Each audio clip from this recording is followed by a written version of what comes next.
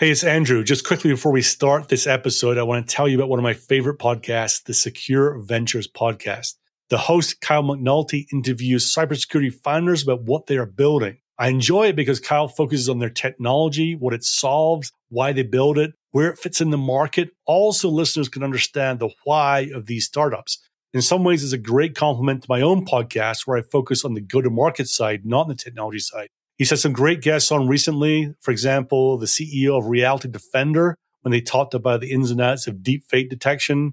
He's had the co-founder and CEO of Ghost Security, and also the co-founder of Radical, Chris Peterson, who was incidentally a founder of LogRhythm, where they talk about the role of AI in the SOC. This is not a paid promotion. I just simply enjoy what Kyle is doing with his interviews and get a lot out of them. Check it out. It's the Secure Ventures podcast. Now on with this episode. Your torso is a powerful tool in nonverbal communications. Find out why and how to use it from Joe Navarro in his book, What Everybody is Saying.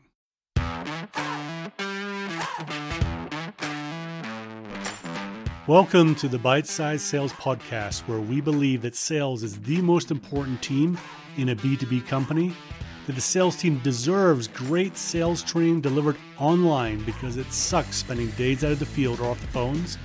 And we believe that taking bite-sized steps each day to get better at your craft is the best way to improve your results. I am your host, Andrew Monahan, and I'm using my 20 plus years in B2B sales to bring you simple, actionable ideas that you can use every day to help you get better. This episode is sponsored by Sales Bluebird. Most of us don't have time to keep up with the latest sales ideas and all the blogs, podcasts, news articles, YouTube posts every week. Sales Bluebird curates content from all these sources and gives you 3 mindset tips, 3 sales skills tips, and 3 sales leader tips once a week in your email inbox for free. Sign up right now at salesbluebird.com. Welcome to episode 57 of the podcast. It's another beautiful day in Colorado, and I'm facing the window in my office here to show the day how much I appreciate it. Well, not really. That'd be kind of weird, right? But if I was actually talking to someone, us with our bodies facing each other would show alignment with what we're talking about. And this is what Joe Navarro talks about in one section of his book, What Everybody is Saying. And Joe Navarro, as a reminder, is the ex-FBI agent who's written this great book about nonverbal communications. So let me just read directly from the book to put this in context.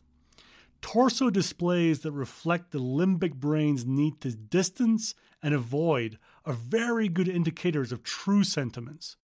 When one person in a relationship feels that something is wrong with the way things are going, he or she is most likely sensing a subtle degree of physical distancing in his or her partner. The distancing can also take the form of what I call ventral denial. Our ventral, which is our front side, where our eyes, mouth, chest, breast, genitals, etc. are located, is very sensitive to things we like and dislike.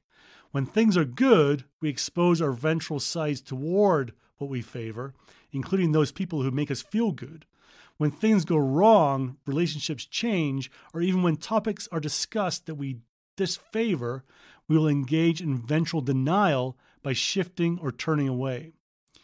The opposite of ventral denial is ventral exposure, or as I like to call it, ventral fronting. We display our ventral sides to those we favor. When our children come running to us for a hug, we move objects, even our arms, out of the way so that we can give them access to our ventral sides.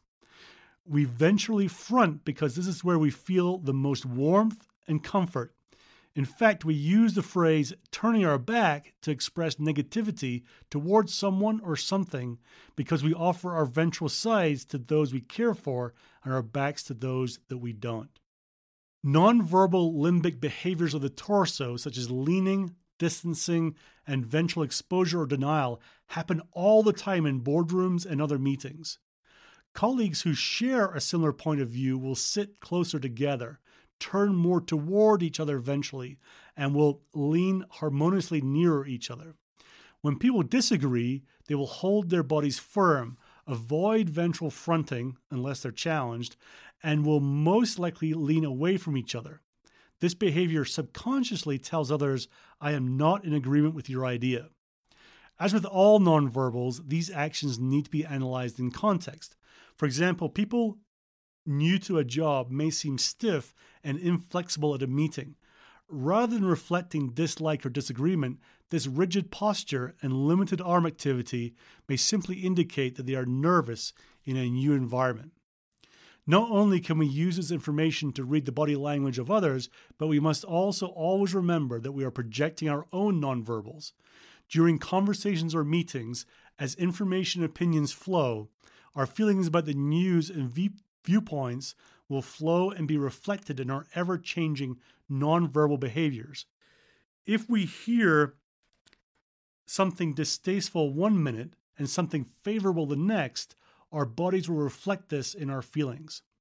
A very powerful way to let others know that you agree with them or are consciously contemplating what they are saying is to lean towards them or to eventually front them.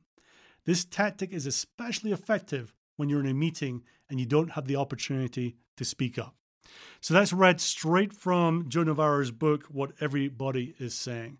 And for me, there was probably three main things to pull out of this. One is be very careful with our own body language.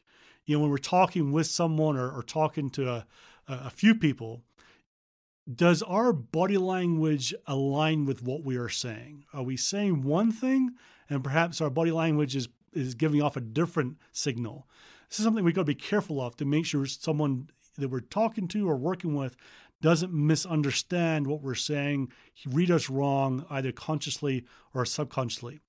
The second thing it did for me was remind me that even when not speaking, especially in sales meetings, right? If you got yourself and maybe one or two others from your side and a number, anything from 2, 3 up to 10 people from their side, when it's not your turn to speak, which is probably going to happen a lot, are you displaying the right body language, right?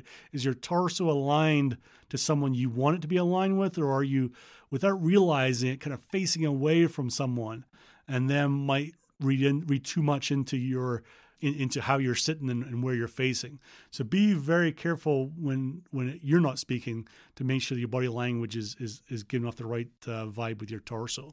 And then thirdly, what it did for me was, in these meetings as well, look for those who are fronting or backing, right? Look for those, especially when you've got teams that from their side, there's multiple teams in the room, and it's like you can sense there's some tension there, but look for the ones that are facing away from each other.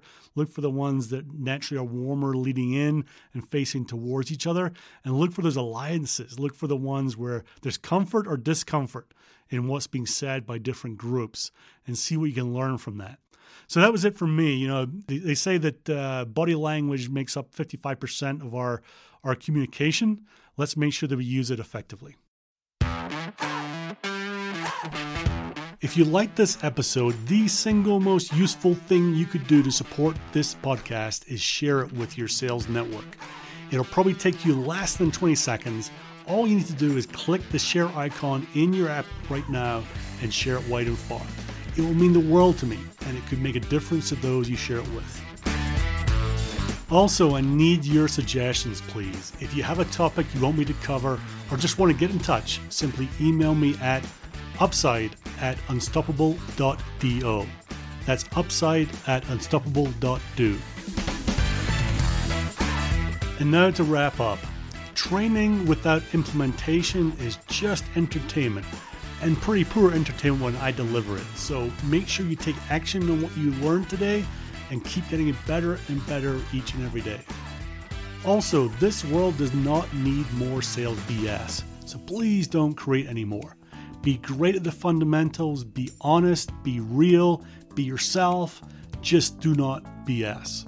And finally, I'm signing off as the great Joe Sexton would by saying, gone to sell.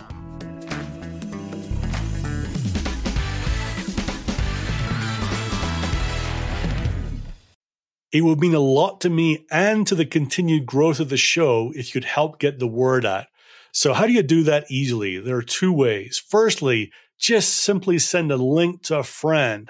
Send a link to the show, to this episode. You can email it, text it, Slack it, whatever works for you and is easy for you. The second way is to leave a super quick rating. And sometimes that can seem complicated. So I've made it as easy for you as I can. You simply have to go to ratethispodcast.com/cyber. That's ratethispodcast.com/cyber, and it explains exactly how to do it. Either of these ways will take you less than 30 seconds to do, and it will mean the world to me. So thank you.